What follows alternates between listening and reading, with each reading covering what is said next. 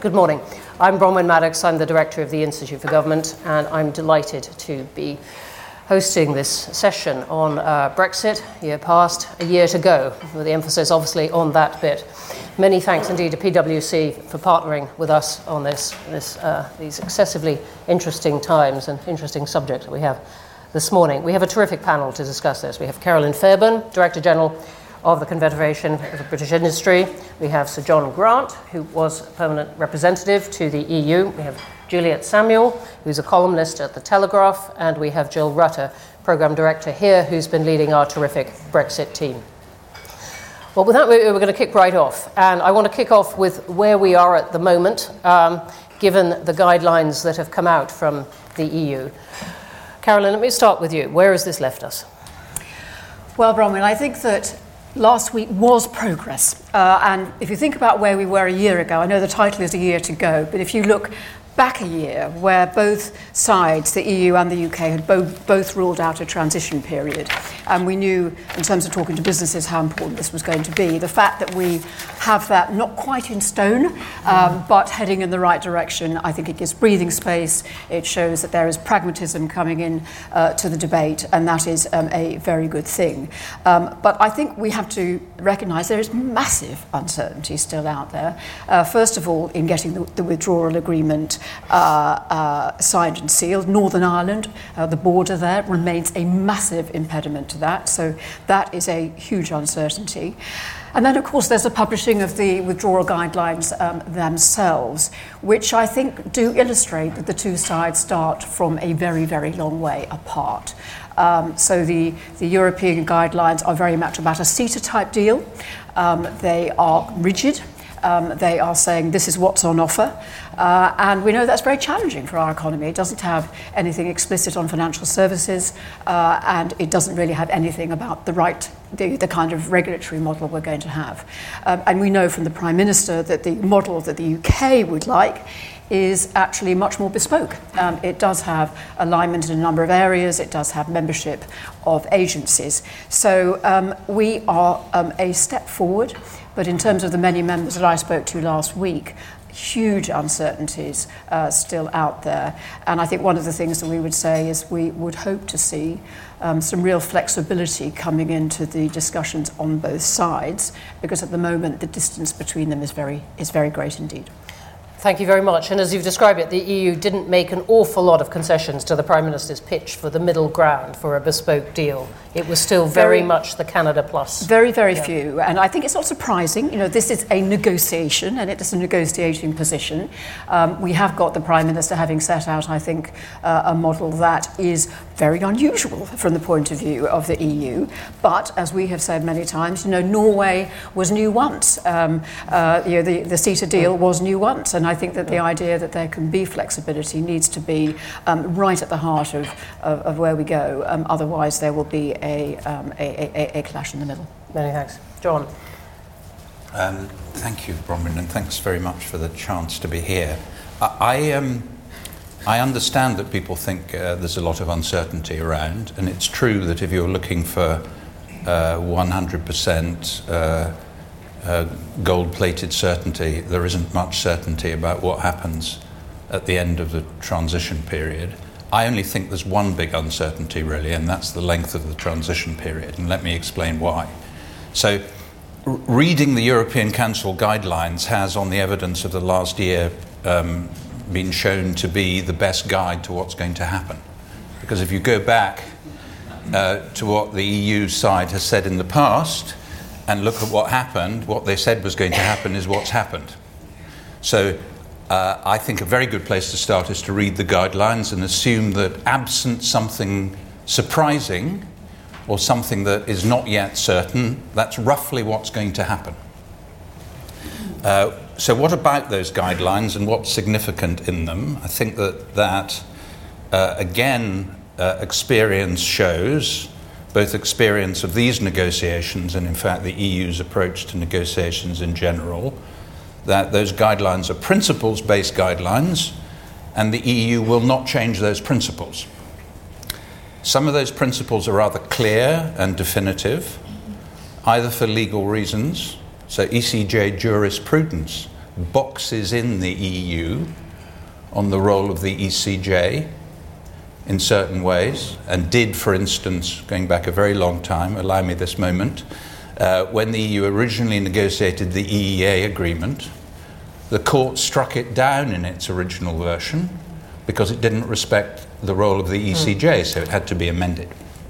So in a number of respects, the EU is in a position where it is applying principles from which it will not deviate. And there's a political principle there too, which is that if Britain is seen to benefit unreasonably from this agreement, then that will create, the EU believes, other political problems, so it won't allow that to happen. Now, that's not a precise principle, but it's a fairly inflexible principle. But there are other things in there, and I think it would be fair to say cherry picking is a fairly flexible principle, where there is room to move. The problem about moving in the direction the UK wants is that that requires two things: innovation on the UK's part, to persuade the EU to do things it hasn't done before, and that's not straightforward. And innovation needs time, and time is what we don't have, because we know under the documents that are already published and agreed that the transition period is going to end in 2 and a bit years' time, less than 3 years' time. And it takes a long time to negotiate innovative agreements. So I personally believe, although this is a minority view among the kind of EU geek brigade, I think, that the EU would, if Britain was sufficiently persuasive and proactive and precise, be prepared to move a reasonably long way in the direction that the Prime Minister has outlined. But I don't believe it will be able to do it in 2.5 years. So I think the core of the problem is that if we move forward on the timetable that's been outlined now, we can be reasonably confident that we will end up with the kind of deal that's set out by the EU in the European Council guidelines, because there isn't time to do anything else. And we can be reasonably confident that there will be some difficulties around the administration of customs and our borders more generally, because less than 3 years is a very short amount of time to get that sorted out. So that's what will happen if the transition period ends as it's currently due to do. And if the transition period is extended, a whole set of other things are possible. Including movement in the EU position, you seem to be suggesting? Yes, I think that there is some flexibility around the long-term model for regulation, but it will require the UK to come up with some ideas that are more developed than they have so far, and which give the EU side confidence that they won't be giving anything away. Many thanks indeed. Juliet, what do you make of this? We've had a pitch from Carolyn saying, look, the two sides are really quite far apart, even though the tone is clearly positive and is moving forwards, and business, if I've taken it rightly, would like quite a bit of movement towards the clarity on the regulation side. We've had John describing how really we should take the guidelines that came out as pretty much what is going to come out of the EU in the time available, which, as we've been discussing, is some way from the British position. Where's it going to go? I think the two sides are quite far apart, and I agree that so far the pattern has been, once the EU decides something, then that's pretty much what happens. But in part, that's because the success the British government has had is to manage to push things down the road, to put off a rebellion here or a breakdown of the talks, and it's managed to do that with Ireland and with two of the parts of the guidelines which are controversial. So the guidelines, what struck me about them was that they were essentially a proposal for a CETA-like deal, but with more Norway-like obligations. So fine, we'll do no tariffs, but we also want your fisheries, and we also want you not to cut taxes or your regulation. And I cannot see the government signing up to that without a huge political problem on its backbenches. So As you describe, even though we've been talking about Canada Plus, it's actually Canada, from Britain's point of view, Canada Minus in some ways, in that we have obligations that Canada doesn't have. Yes. So not taking state aids and all kinds of stuff. Exactly, yes. It's state aid and even not deregulating in certain respects, keeping social obligations or however that's defined. And I don't see, there's absolutely no logic to that. There's logic to it in that it's in the EU's interests, but there's no sort of fairness logic to it, and there's certainly no acceptance of that among the government's MPs. And I think that what's happening in the UK, or politically at least, is that the two sides are kind of trying to formulate what their backup option is, because neither of them are 100% happy with the EU guidelines, and neither of them really believe that the government can achieve what it wants. And the backup positions on the one side are essentially EFTA, which Remain MPs are discussing quite a lot at the moment, and a no deal, which is getting increasingly less credible because there don't seem to be a lot of preparations or indications being made that the government is ready for that in any way that it could be ready for it. So I think the UK has an increasing credibility problem on that front, but I don't see how the guidelines can sort of sail through in their current form totally unamended. Thanks for that. Jill? I'm not sure there's that much more to say, actually, after all the other panellists. Yes, there is, and I'm going to ask you lots of questions in case in the unlikely event you can't find lots to say. But I think Juliette is right, that I think one of the really interesting things about the guidelines is the emphasis, this sort of paragraph about level playing field. I think the interesting thing is whether the UK is in a position where it politically can play that in to leverage a better deal on other sectors, because the Prime Minister in her Mansion House speech was quite interesting on some of these level playing provisions. I mean, we went from Singapore on Thames a year and a bit ago, and Philip Hammond's Die Welt interview, through to David Davis saying we're not interested in a Mad Max dystopia, through to Mansion House when the Prime Minister said she was prepared to offer binding commitments on the bits of flexibility Jeremy Corbyn wanted on state aids and competition. So clearly the principle that the UK is not willing to make binding commitments to the EU has been parked, and was willing to offer substantially similar provisions on a lot of these level playing field things. I think the really interesting question is the UK, does the Prime Minister have the flexibility to offer to go further on that in return for something that is significantly better than CETA? Because at the moment, apart from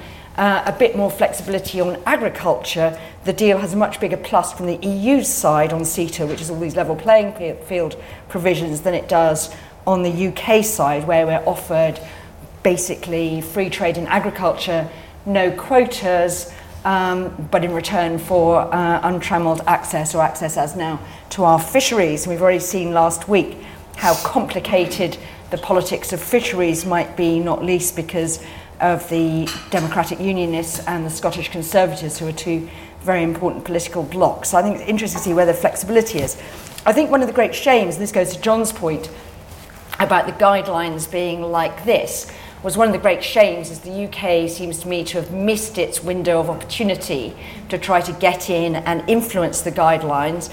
The Prime Minister has to spend so much time constructing these fragile compromises within her cabinet that she hasn't got any time to persuade any people in Europe to be advocating the sort of flexibilities that the UK might have found helpful in this. So in a sense, that 2-3 months after the sufficient progress verdict at the December Council has been spent getting the UK ducks lined up, with about a week and a half then to try and persuade anyone in Europe, and basically guidelines were drafted then. It's quite interesting, there are little bits of emergence. We produced a report last week on the views of the 27.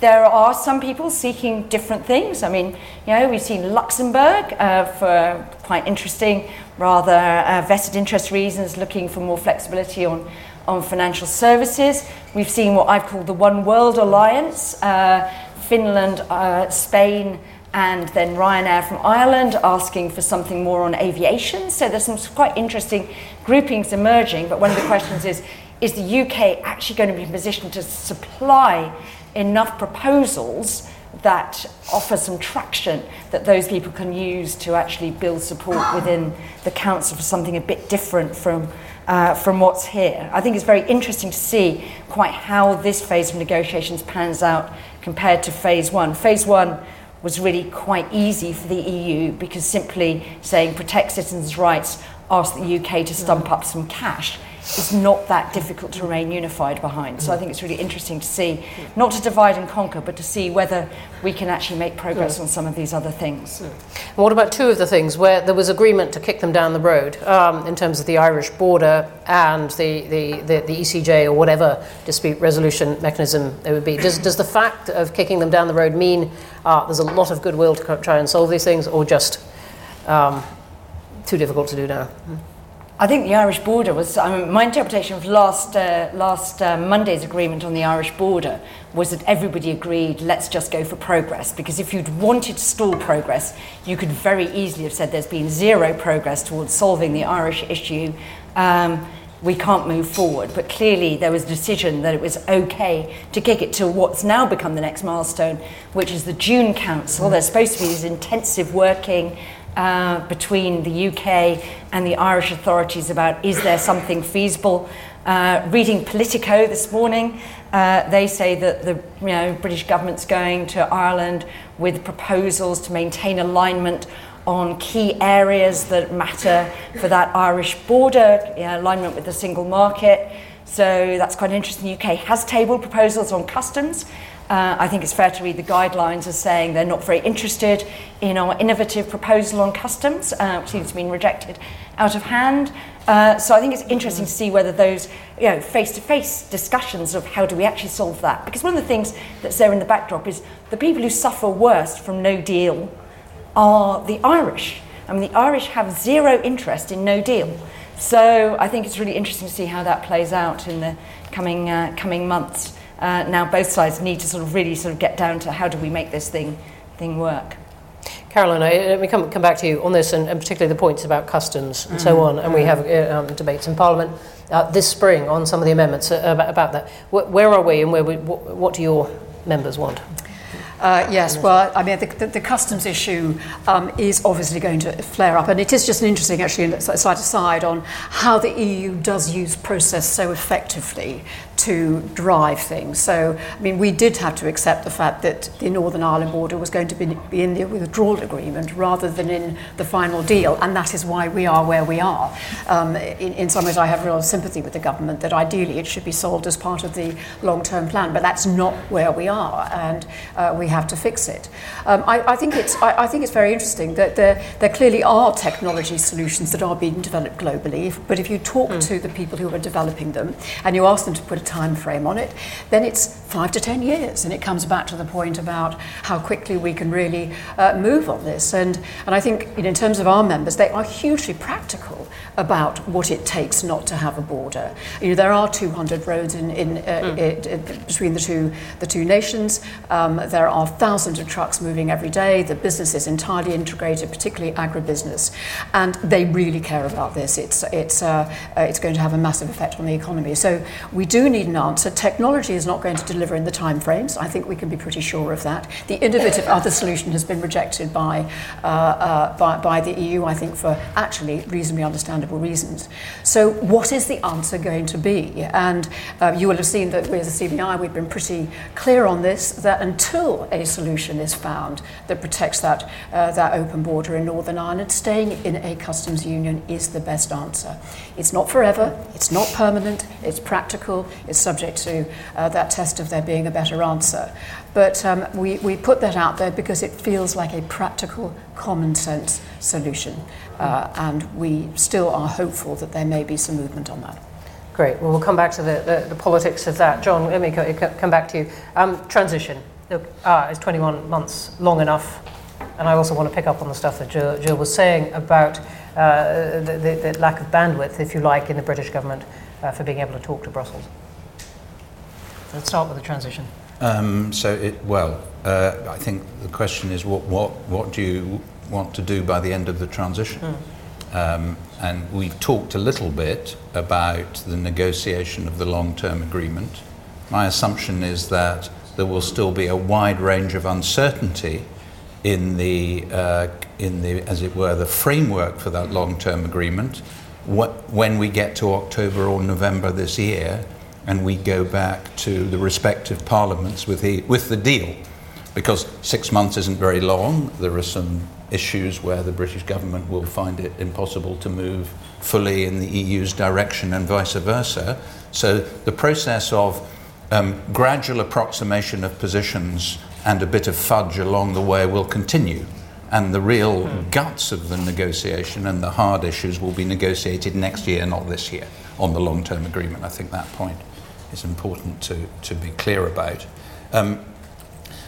I personally don't see how you can get to a place where we have an innovative, far-reaching long-term agreement with the EU and new, innovative, efficient, functioning, tested customs checks working by the end of the transition period. Now, that doesn't mean you necessarily have a violent cliff edge, and I've heard people talk about implementation periods for the long-term agreement. What I know is there's always a deal, because there always is a deal. It just takes two sides to want to do it. I personally can't see where a deal that reconciles the current positions of both sides and the interests, for instance, of Carolyn's members is by the beginning of 2021. And the point, as I said, that Jill threw into this about the UK government not having enough time to take advantage of the points when the EU might have been more receptive to hearing the British position, particularly since the agreement on the first phase. So I think the bigger issue has been the difficulty of reconciling different views within the government as to what kind of innovative ideas might be acceptable, rather than the ability of officials to be creative and innovative. I mean, the answer is a slightly different question, but anyway, I absolutely quite deliberately. Yeah. Very, very elegantly put. Juliet, let me come back to you on this. 21 months, is it enough? And what about the? It's enough for some standard type agreement, or for for one side to just roll over and say yes to everything. But it's I agree, it's not enough time for really the thing that Theresa May wants, and that some members of the EU might want if the case were made to them properly. The transition of a more bespoke. A more bespoke deal, whether that would be a trade deal with more bells and whistles, or whether it would be a kind of pared down EFTA type thing, which is the other option, and the two could have fairly similar results. One might be more institutionally friendly to the EU. It might be more saleable to Brussels officials to go with a sort of pared down EFTA. But the transition can be extended. It just depends on what the mood is at that time, and who's running the Even UK though there's government. no language in it at all about being extended. Yeah, but it can always be extended. I mean, it's like the Greek bailout couldn't be extended, and then it was extended 3 times, or redone 3 times. So it's that just depends on where the negotiations get to by that point. And do you think that there is? The EU position has been remarkably, consistent and coherent. The 27 voices have been funneled into the Michel Barnier team. Do you think those 27 voices, as Jill was describing, are going to begin to have more effect in putting out different positions there? I think that they definitely have different interests. I think one of the things that's kept them quite united right now is that the UK,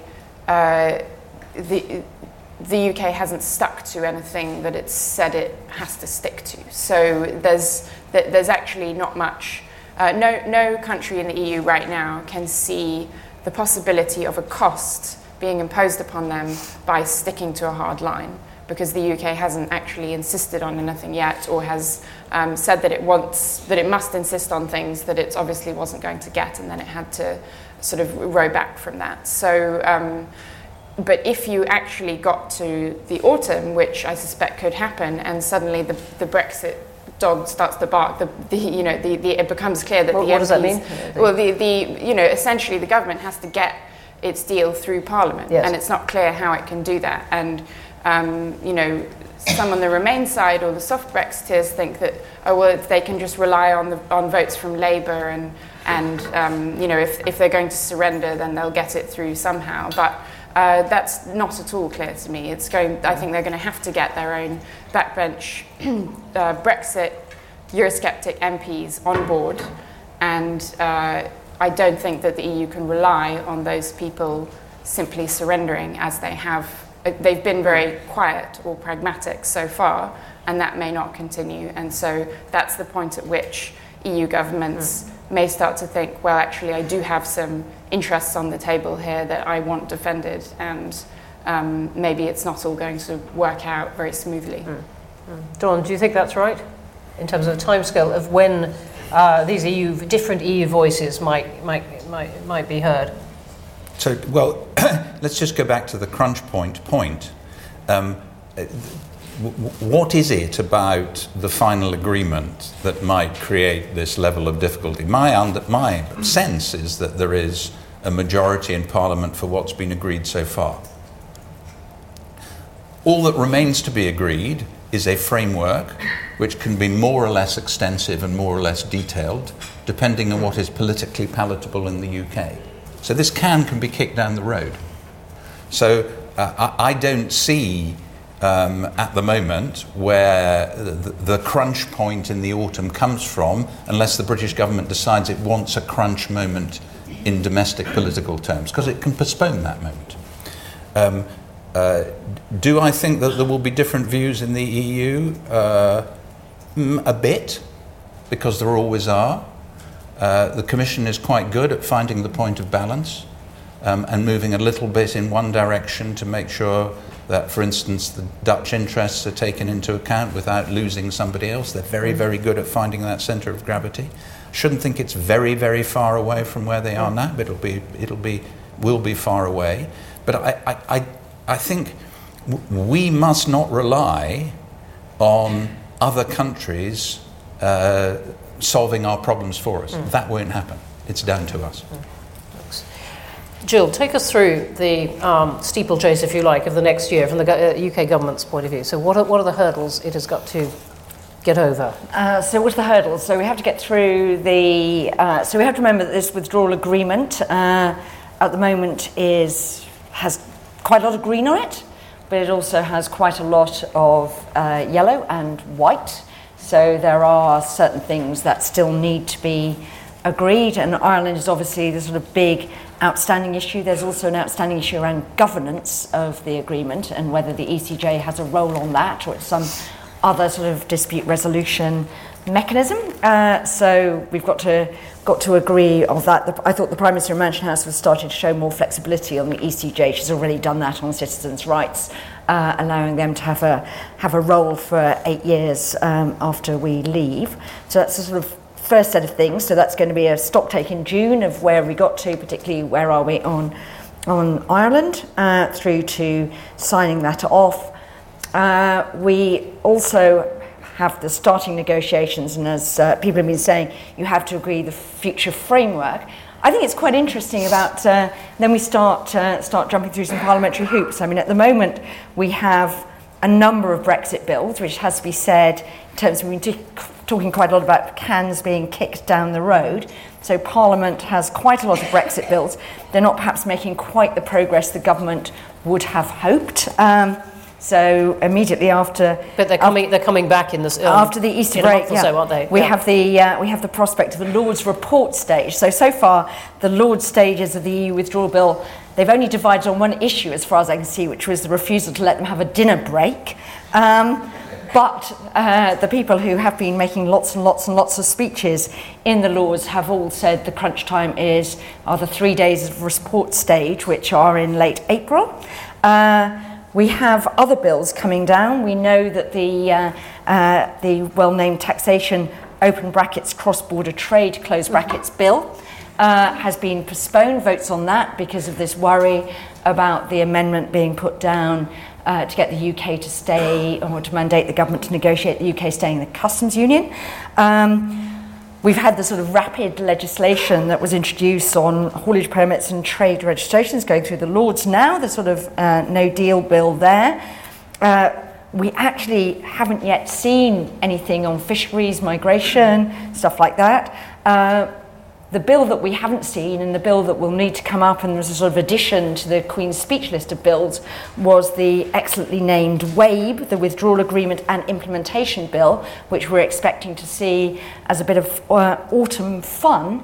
And I think the really interesting thing is, I think it's very interesting what John Grant is saying about, is it going to be easy to get this through Parliament? I'm not sure I'd be so sanguine.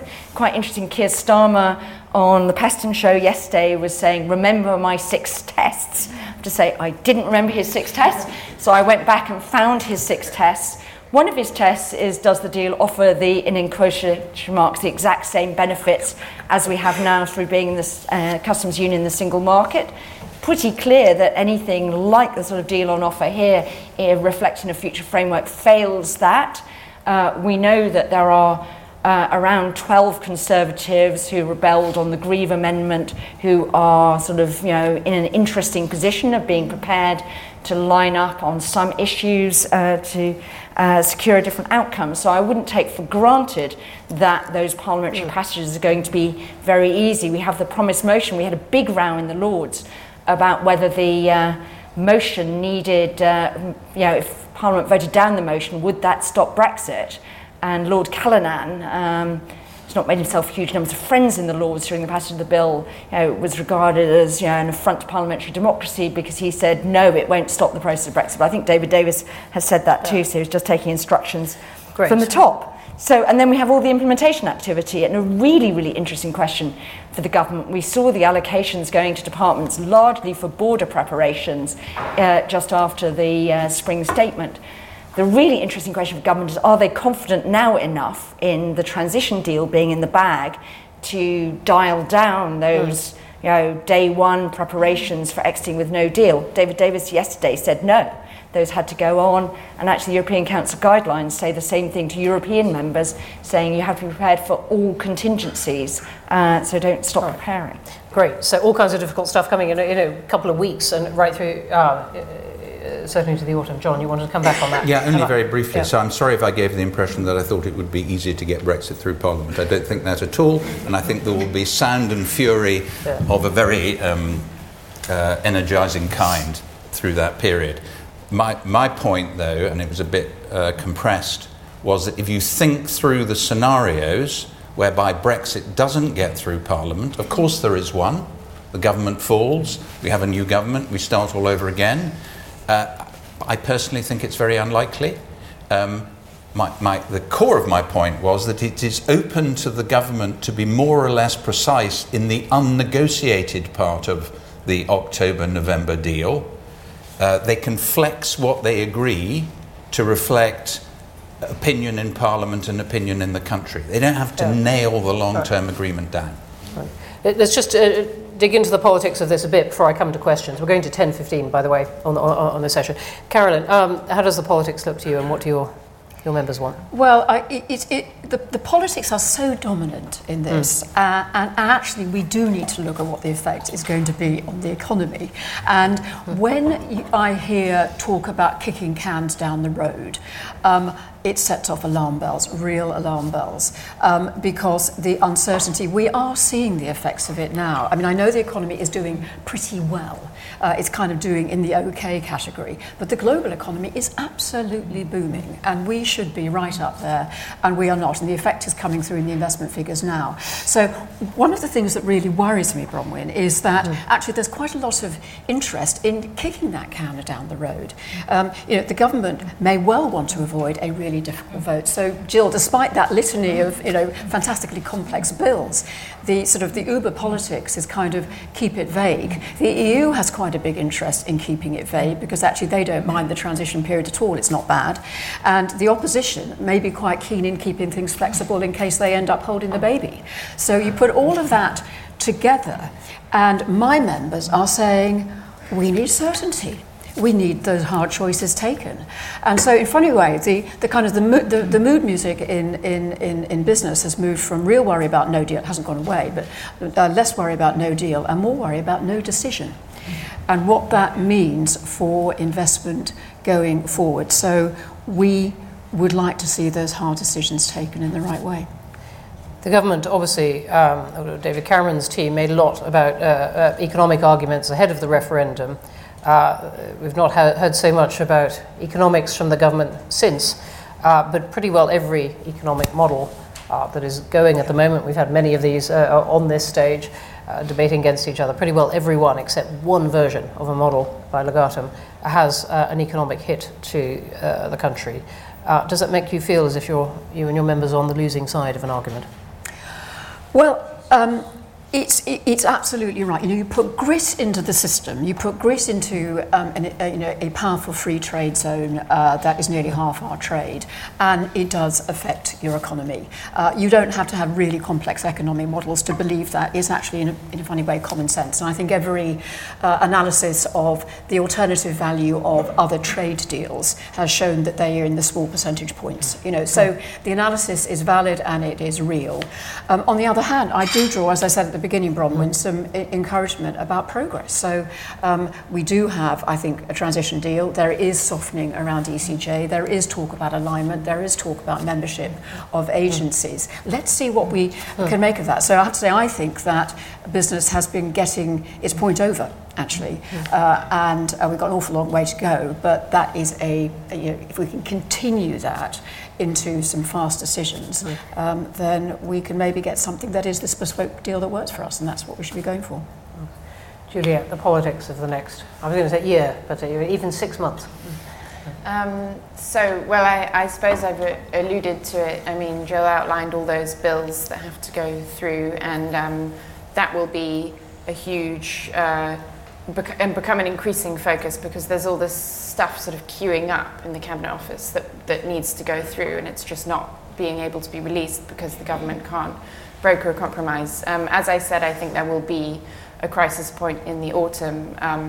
I think, the best outcome in a way would be a fudge, which Karen's saying she doesn't like, but the alternative is a crisis whereby the EU has essentially pushed too far and Parliament will not accept it. And so I think a fudge is better than that.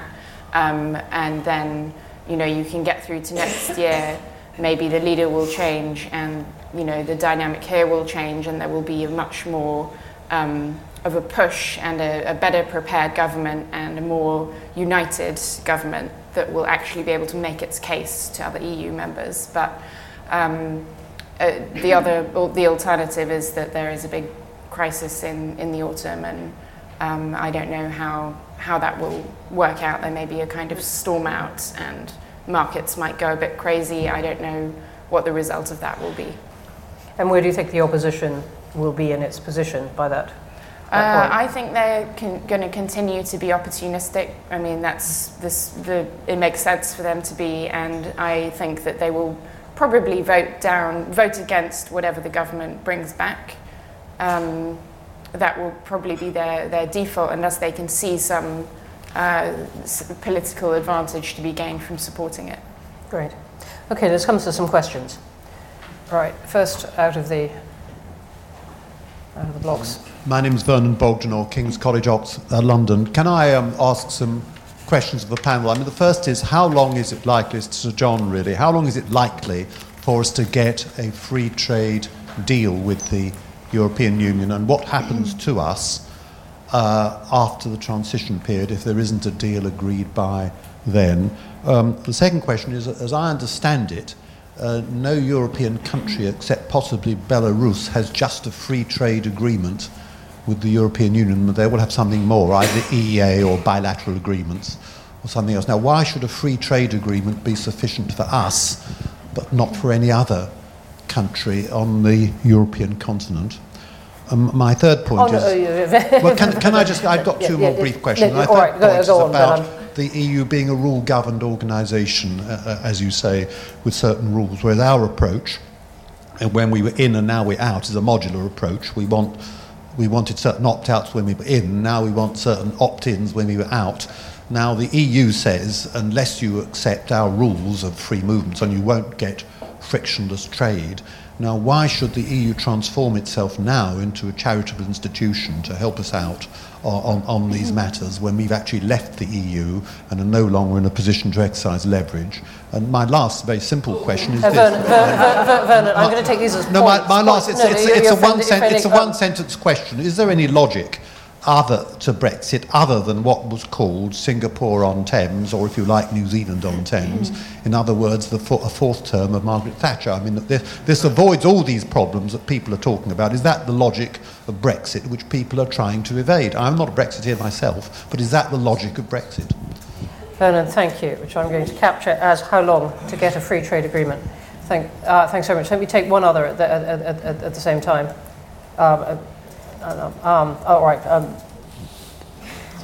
Right. Go ahead. Hi. Good morning. Matt Alabaster from PwC. So my question is this: the Brexit steeplechase, as you put it, is testing our organisations, public and private, in all sorts of ways that maybe they haven't been tested before. And one of those is, I guess, the interface between the public and the private sectors, the extent to which both sides can listen and engage and understand the concerns between business on the one hand and our public sector organisations on the other, especially in such a complex and uncertain environment. So my question is this: how easy has it been for our public sector institutions to mobilise, to engage and listen? And how has it felt for our private sector companies, all of whom are different depending on what they buy, where they buy it from, what they don't buy, who they employ, where they sell, and so on, to engage on the other side? Okay, great. Thanks very much indeed. Okay, length till free trade agreement, Belarus. Vernon, forgive me, there's a lot of people with their hands up. And Matt's on the public and private sector. John, why don't you start, as the first of that was directed to you. Well, how precisely long does it take to negotiate a free trade agreement? Not as long as everybody was saying before Brexit, I don't think, or indeed immediately after Brexit. Several years normally, given the degree of convergence, and if both sides were ready to accept, as it were, what's already agreed between them as the core of that, I think it could just be done in time, given the new arrangements for provisional application of agreements. I don't think that's the issue. Is not how long it takes. It's how innovative do you want it to be? That's the problem. Just because it's called a free trade agreement doesn't mean it's ambitious and far-reaching. It's just not participation in the single market and the customs union. So it could be a very far-reaching agreement and a free trade agreement. If you look at what's in the European Council guidelines and the headings they provide, if those headings were filled with substance, it would be a really chunky agreement. It just wouldn't be the single market and the customs union. Belarus?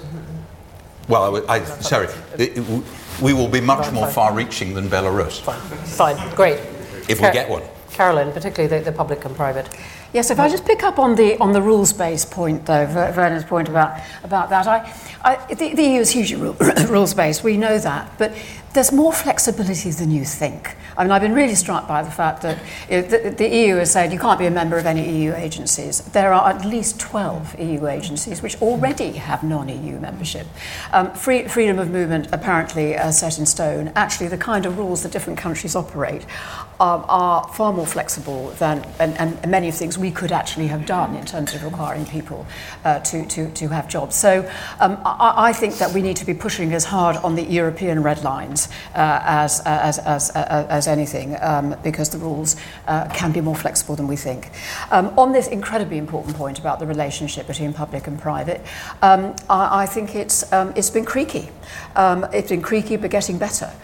So since the election last year, I think that the engagement between private sector and government has improved a lot. I think that's one of the reasons that you've seen the progress around transition, around some flexibility around the red lines that would have been so damaging to business. But I think we have to be really clear now. We're going into a brand new phase. We're going into a trade negotiation. And if you look at what Canada and Australia and the other kind of great experienced countries in this kind of negotiation, they set up very clear man-on-man marking between government departments and the private sector, sometimes with NDAs signed. It's a proper architecture. We do not yet have that. And I think one of the things that we need to do in this period of kind of preparation is to get that set up. Otherwise, we know the EU are very, very good at this, and we have to be able to be very, very good at this on our side as well. Just one point on this rules-based question. I mean, the EU is rules-based until it's not.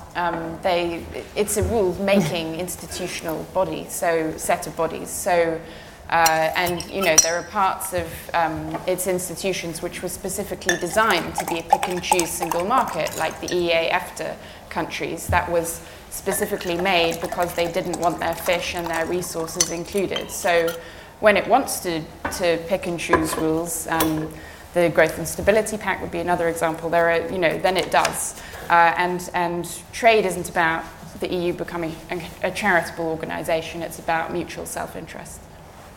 Great. Jill?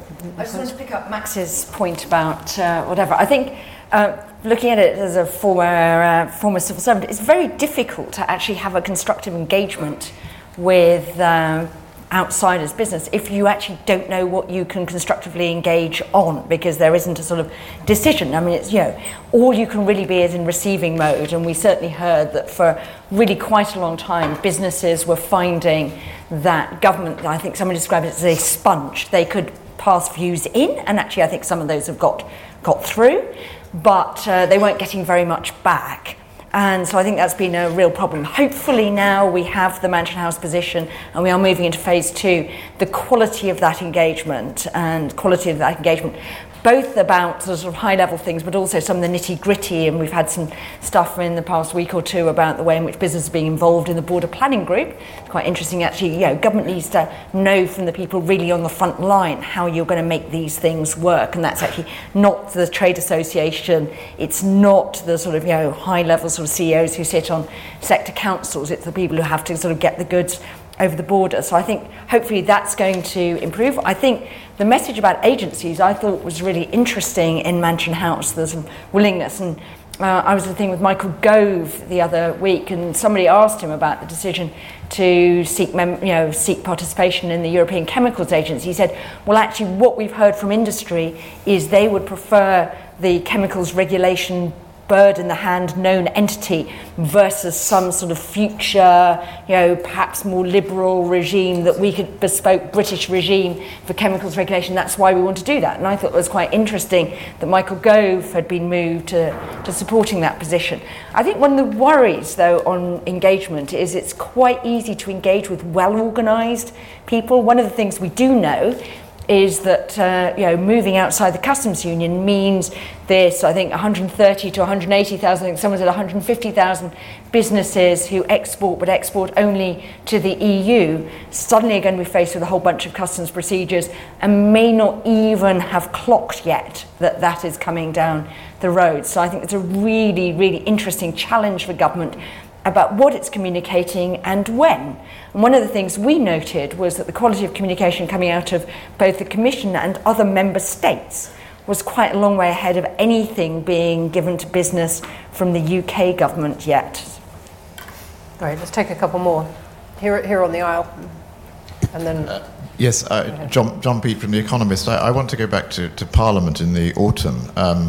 John seemed to be suggesting we could fudge what the final deal will look like, and therefore MPs won't have anything to vote against, in effect.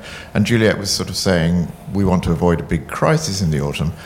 I just feel, imagine you are Anna Soubry, and you will be told in October you have to vote for this deal, because the alternatives, there are two alternatives if you vote against. One is you get a Corbyn government, and the other is there is bound to be a no-deal Brexit. If you were Anna Soubry and you were told those two things, would you believe that? Because it seems to me there is an obvious alternative, which is an extension of Article 50. Let me just take that one to you two. So can I just protest against the use of the word fudge? Makes it sound as if the natural process of EU negotiation is somehow reprehensible. That's how you move forward. You approximate positions by a series of agreed texts. And so I don't think we should, it shouldn't be regarded with derision. It's a way of making progress. Yes, I suppose that's always an option at the end of the day, isn't it? I believe that the EU side, if confronted with a British political crisis which would lead to no deal, would probably be prepared to extend the Article 50 period, but it will never admit it until the very last moment. I think you probably would believe that if you were Anna Soubry, and therefore I think that the dynamic is between whether the government has its Eurosceptic backbenchers on board and whether it can square that with whether it can work out a compromise with the EU to do that. And how much does the tension of the autumn, the hurdle for the government, depend on how many amendments are accepted? And obviously the Speaker, at the moment, John Bercow, has a lot of discretion over which of those amendments to accept. Well, it depends more on the substance of the amendments than how many. I mean, the government so far has had a few avoidable sort of defeats. If it had thought a little bit ahead, it could have avoided some. So it depends also how they manage that process. We'll come back to that in the time. There was someone waving his hand very, very vigorously. Yes, it was you. No. David Haney, House of Lords. It is actually 6 days on report, not 3. Oh, 6? Which means, by the usual rule of thumb, about 12 votes at least. Sorry, 2 questions. First of all, on the Irish border, if the government's position is as set out in the Financial Times this morning, what does the panel think about the possibility of applying full regulatory alignment to the 124 areas identified as covered by the Anglo-Irish Agreement and divergence on all the rest? Do they think that is compatible with no controls on the border? And secondly, on fisheries, I wonder if the panel could throw a bit more light on that. Would you confirm that Britain gave historic rights to a number of European countries before it joined the European Union, when it went out from 6 to 12 miles territorial waters, and that there will inevitably have to be a negotiation which trades off access to our waters against tariff-free access to the European markets for fisheries products? Okay, thank you. And let me come also here in the middle. Thank you. Robert Morland, I'm a former member of the European Parliament, and I'm a fan of Anna Soubry. If I can follow up the discussion on free trade, which is now bespoke free trade, has come into the language from government recently. But the area that seems to me to be ignored is actually the single market. Because in all the discussion about how the whole purpose of leaving the EU is bringing back decisions to Britain, there surely must be a lot of concern that outside the single market we're going to have a lot of decisions taken in relation to the single market that's bound to affect us. The very obvious one being aviation. We couldn't really avoid any EU decisions on that. And I'm wondering if there is really any thought and discussion to it. And if I may say so, and I'm afraid it's directed largely at Carolyn, the bane of my life, shall we say, over the last 15 years, has been the business approach. And if I may say so, the anemic business approach. And I'm fed up with sitting next to businessmen in the last year who tell me about all the woes of Brexit, how they're going over to get their office ready, etc., etc. So I say, why don't you say it publicly? And they flee. And I'm really wondering when the CBI, and you're now basically the only decent organisation after what's been going on at the IOD in business, is going to be a bit more forthright and remind us of Philip Hammond's comment before the referendum that the best deal economically for Britain and for trade was in the EU. Okay, thank you very much for that. We'll take those two. Jill, can we start with you, though, Northern Ireland and fish? Okay, I haven't read today's FT, so apologies. So I'm not quite sure. I mean, what will people be looking for to avoid controls? Well, you clearly have to remain aligned with the single market on all areas that are traded across that border. That's the first thing. Not only does the UK have to commit to that, we presumably have to commit that there are no goods circulating in our market that don't meet those standards, which means huge difficulties with potential trade deals with people who don't meet single market regulatory standards. And I would have thought, and the third thing, obviously, because the thing about Ireland is single market alone doesn't solve it, because you also have the customs position. So if we are not members of the customs union, you have a problem. So I haven't seen the proposal, but I think it's interesting if there is a sort of substantive discussion going on about how far you can go on maintaining regulatory alignment. That obviously raises another issue for the EU, which is also the governance of that regulatory alignment. What the Prime Minister seemed to be offering in Mansion House was a trust us, we'll say, substantially similar. One of the things we know that the EU likes about their system is not only are there sort of commitments to align, there are enforcement mechanisms on alignment through the ECJ. So interesting to see whether we're doing that. I think fisheries is really, really interesting, because I think, David, you're exactly, at the end of the day, the view, the promises we have made that we're taking back control of all our waters, and the sort of, Norway has 85%, Norwegians fish Norwegian waters, Iceland has 95% or whatever. We're not going to meet those, and we have this sort of interesting thing that Brits don't particularly like the fish, like to eat the fish fished in UK waters, and we have massive exports into the EU, and we need those to stay tariff-free. So I think it's going to be a mega bust-up. The interesting thing within government is always how small fisheries is as a percentage of GDP. I mean, it is variably sort of 0.12% downwards of GDP. It is a very small thing. Its political salience is massively outweighed its economic salience. It's a really interesting issue for government. Last year, we wrote a report called Taking Back Control of Trade, and we got complaints from the civil service that we'd said in the press notice that the government didn't have the processes necessary to make difficult trade-offs that were an essential part of trade policy. They said they thought that was very unfair.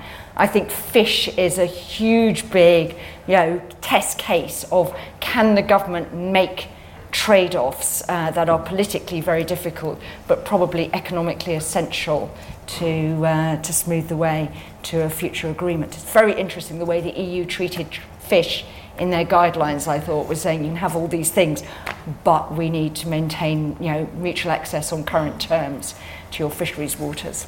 Shall I come on to Carolyn? A direct challenge in businesses being anemic in saying what it thinks.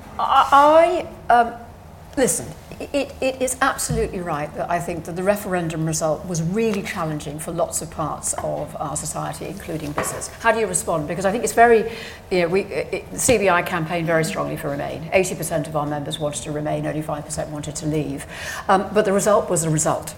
So I think where business has been focused since then has been on getting the right outcome, not necessarily on getting headlines and shouting from the rafters.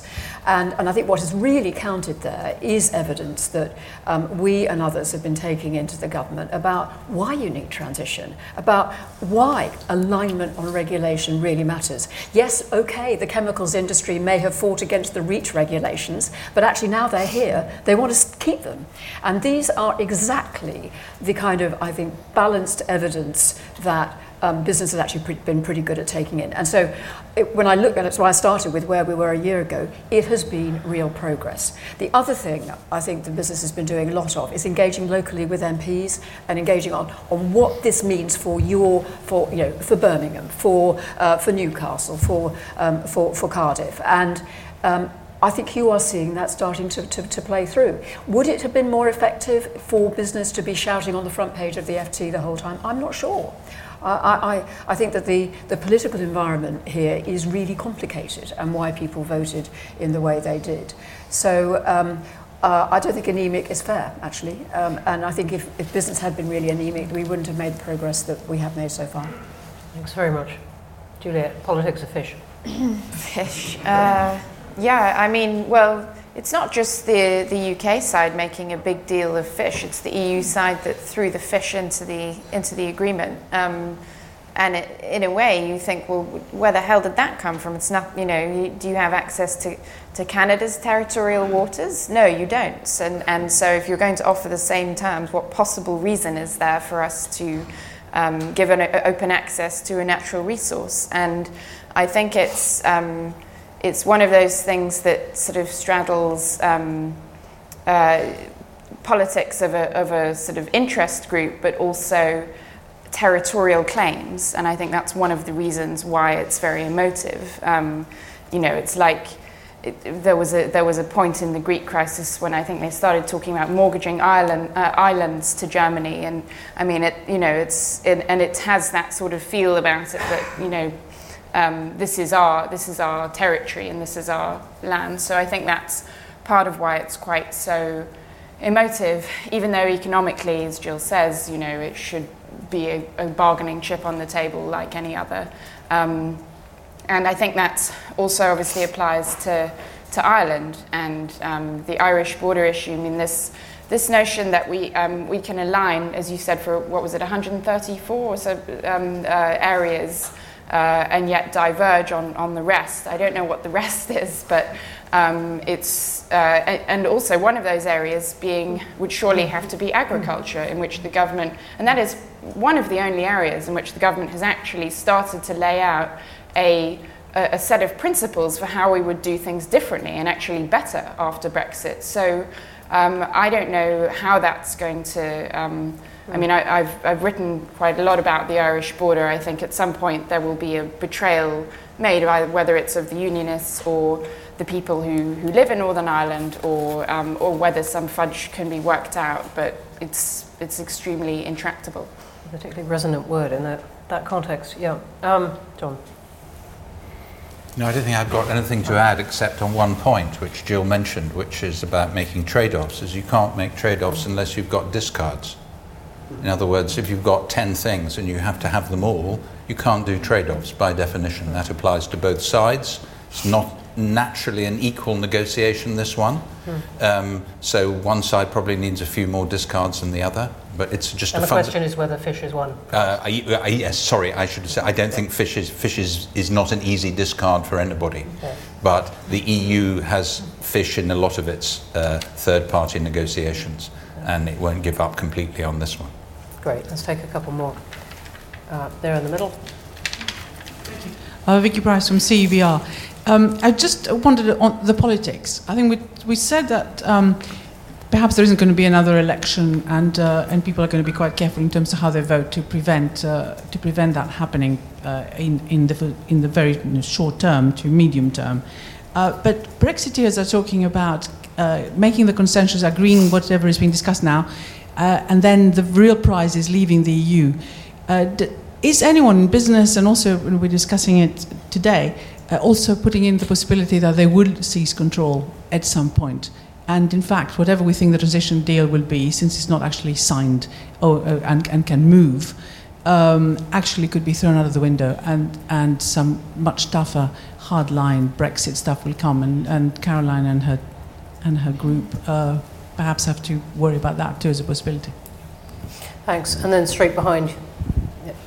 Thanks, Dennis McShane, former Europe Minister, author of 3 books on Brexit. The one I'm working on now is called From Here to Brexiternity, because I think it's going to last a long time. I'm completely with John on that. Can you ask John just a technical question? It will be a withdrawal treaty that's drafted by October.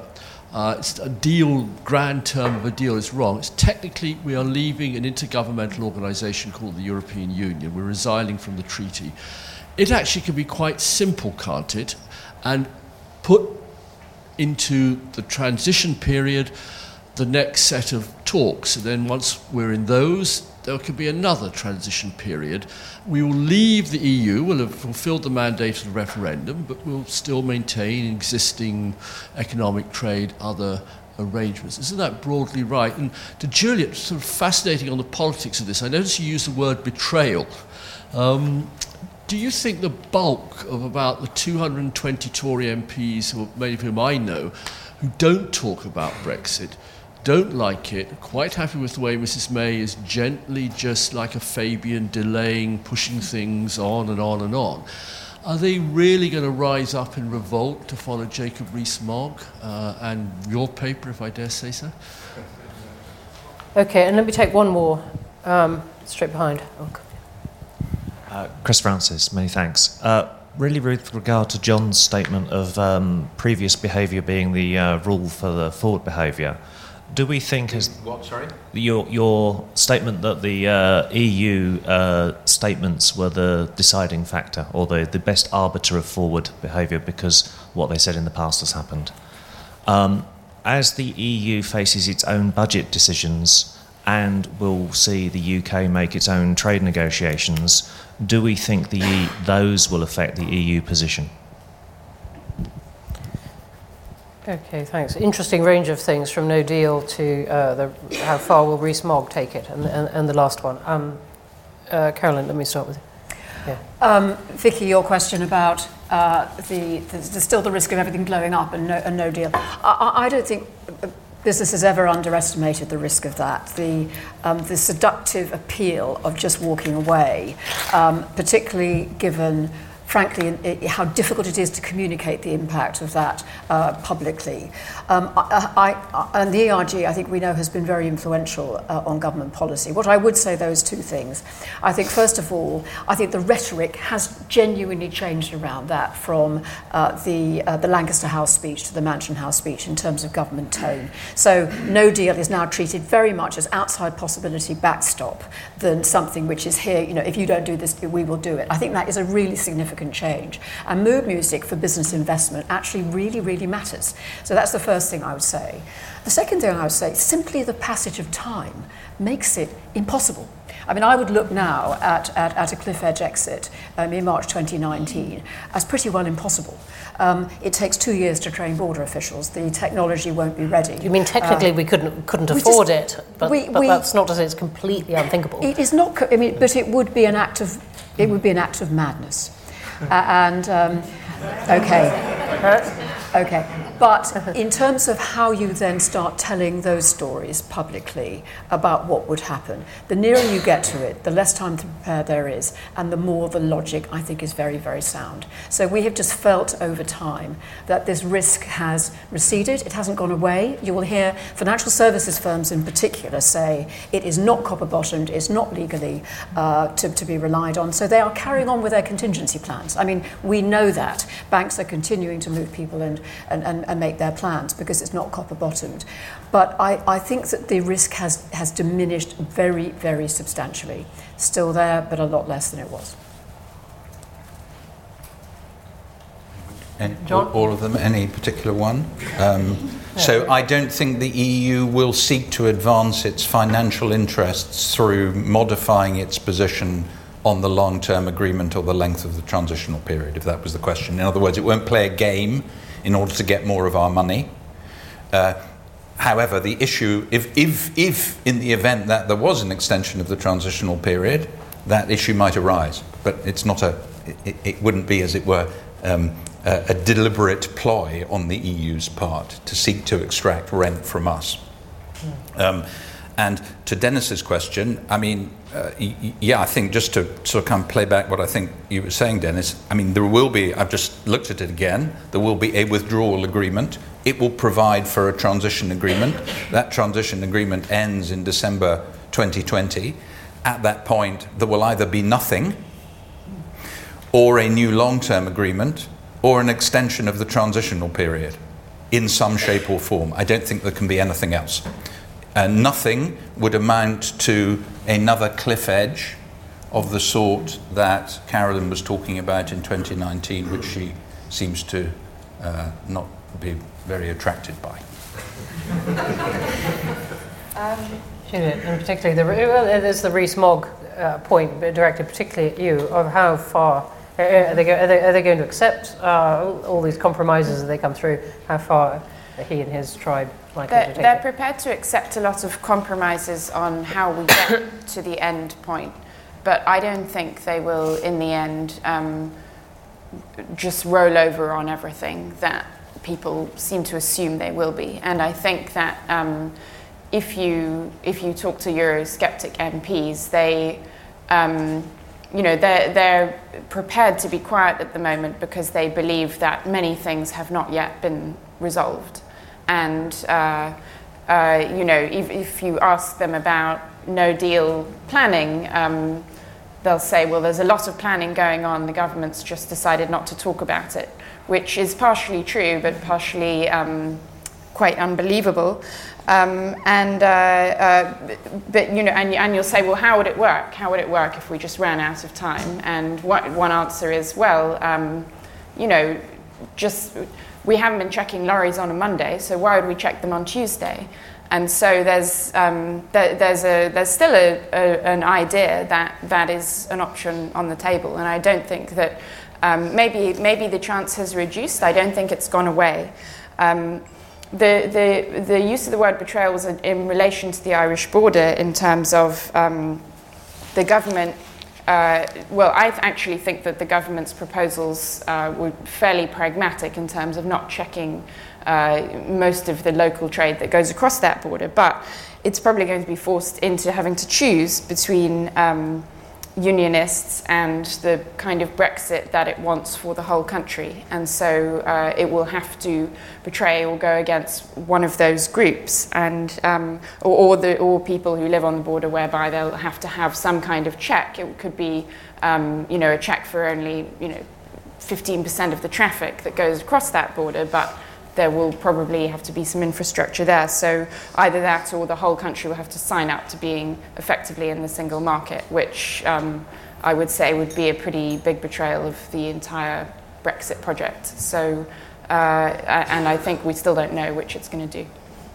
All right, and I could push you further on whether or not the Brexiteers would be prepared to bring down the government in those circumstances. But let's try and just get in a few more before we finish.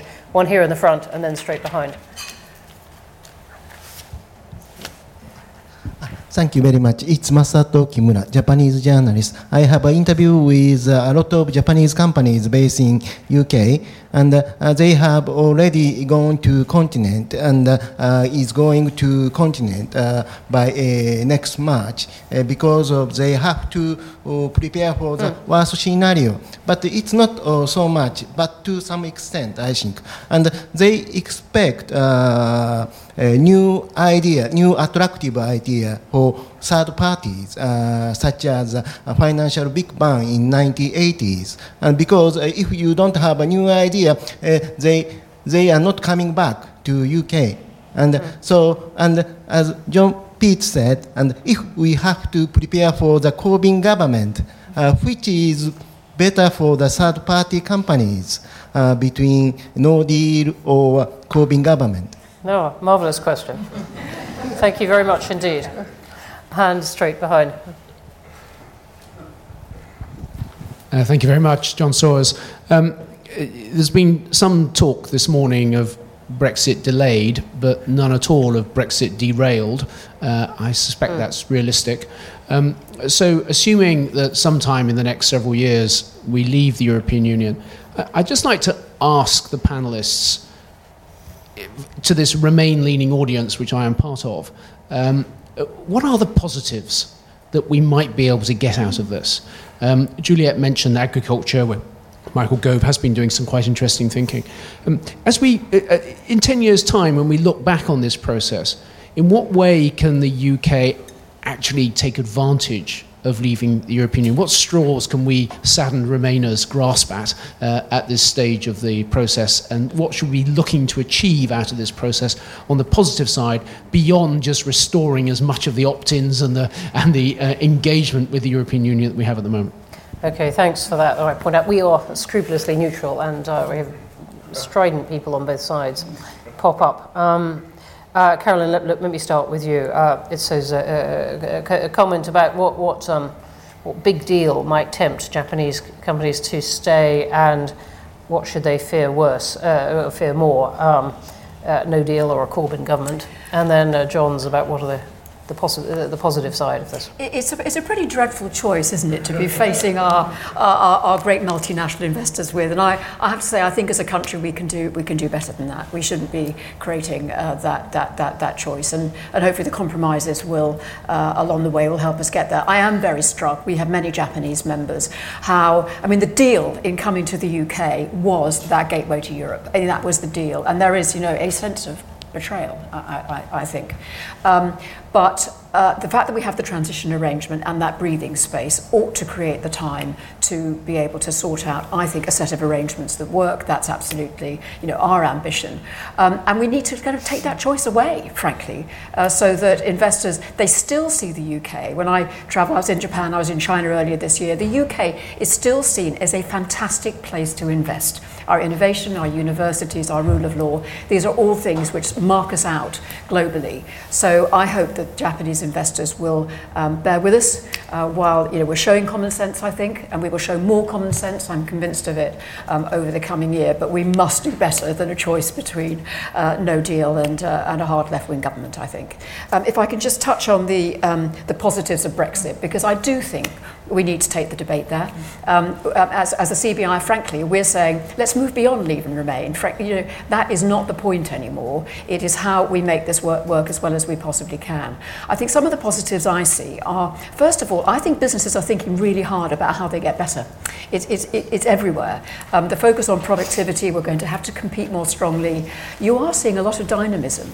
So that's one thing. I think it is just a shot in the arm. But secondly, most areas in the UK, most sectors do want to remain aligned. We're just doing a big piece of work which will show that. But there are some areas where we may be able to take advantage. I think agriculture is quite interesting, where we can, in the whole agri-foods area, we can, in a sense, almost go back to designing our food strategy for the future. I mean, I'd love there to be one of the grand challenges that BEIS has set, to be around food. And if we were to do that and go back to the drawing board on how we get a fantastically sustainable, affordable food supply into the UK, that could be a real opportunity. Great. Julia. It would be wrong of me to speak for Brexiteers because I wasn't one, but I will make the case anyway in that on what's to gain. I mean, as you said, farming policy is one area that has, and actually fisheries, which have been a disaster under EU stewardship and could be done much better. I do think there's actually an opportunity on trade deals. I think that the UK hasn't run its own trade policy, obviously, for 40 years, and we have a very different economy from other EU economies. And it's obviously much more focused on services, which I think require a very different approach from goods deals. And so we're getting to a point in global trade where it's much more, a discussion about regulation and about professional qualifications and about regulatory cooperation, whether it's memorandums of understanding. And I think that the UK could be in a position to make trade-offs that other EU countries can't. We don't, whether it's stuff that we don't produce, like, we don't grow oranges. So we have a whole load of stuff on the table that we're actually less sensitive to than the EU was. And we have a whole load of other priorities and different principles, whether it's mutual recognition on regulation, that we are more interested in than the EU could ever be.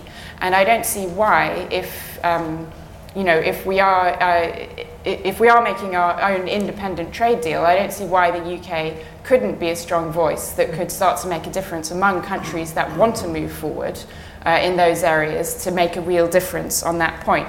And to see how these things can happen, TPP started as a bilateral conversation between Singapore and New Zealand. And so people say the UK is far too small to make a difference. I think that is overplayed. Yes, we're not as big as the EU market, but we will have a very different, if we had a really together government that that was, that knew what it wanted to do, then I don't see why we couldn't make some progress there. And then the other quick point is that a lot of the point of regulation on an EU level is to harmonise, is to build, a single zone.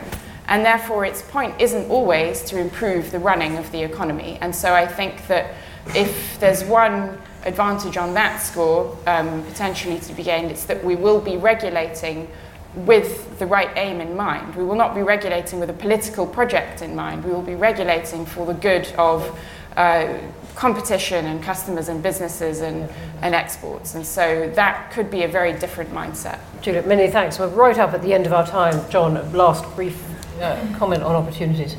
So I think it's an intangible and very unpredictable. If you take a 10-year view, to John's point, countries develop in very unpredictable ways. And there is a case for Brexit, which is a kind of belief that it will unleash national energies in a way that they've been constricted in the past. And I suppose that might happen. Jill, briefly, opportunities in a micro thought. I think micro thought, one tweet, is taking back control means taking back responsibility, and I think that potentially has some very positive effects. We can't be victims of EU regulations anymore. We have to front up for the decisions we're making. Many thanks, and you'll hear more from the Institute on opportunities indeed in due course. Thank you for terrific questions. Thank you for coming. Please join me in thanking our wonderful panel.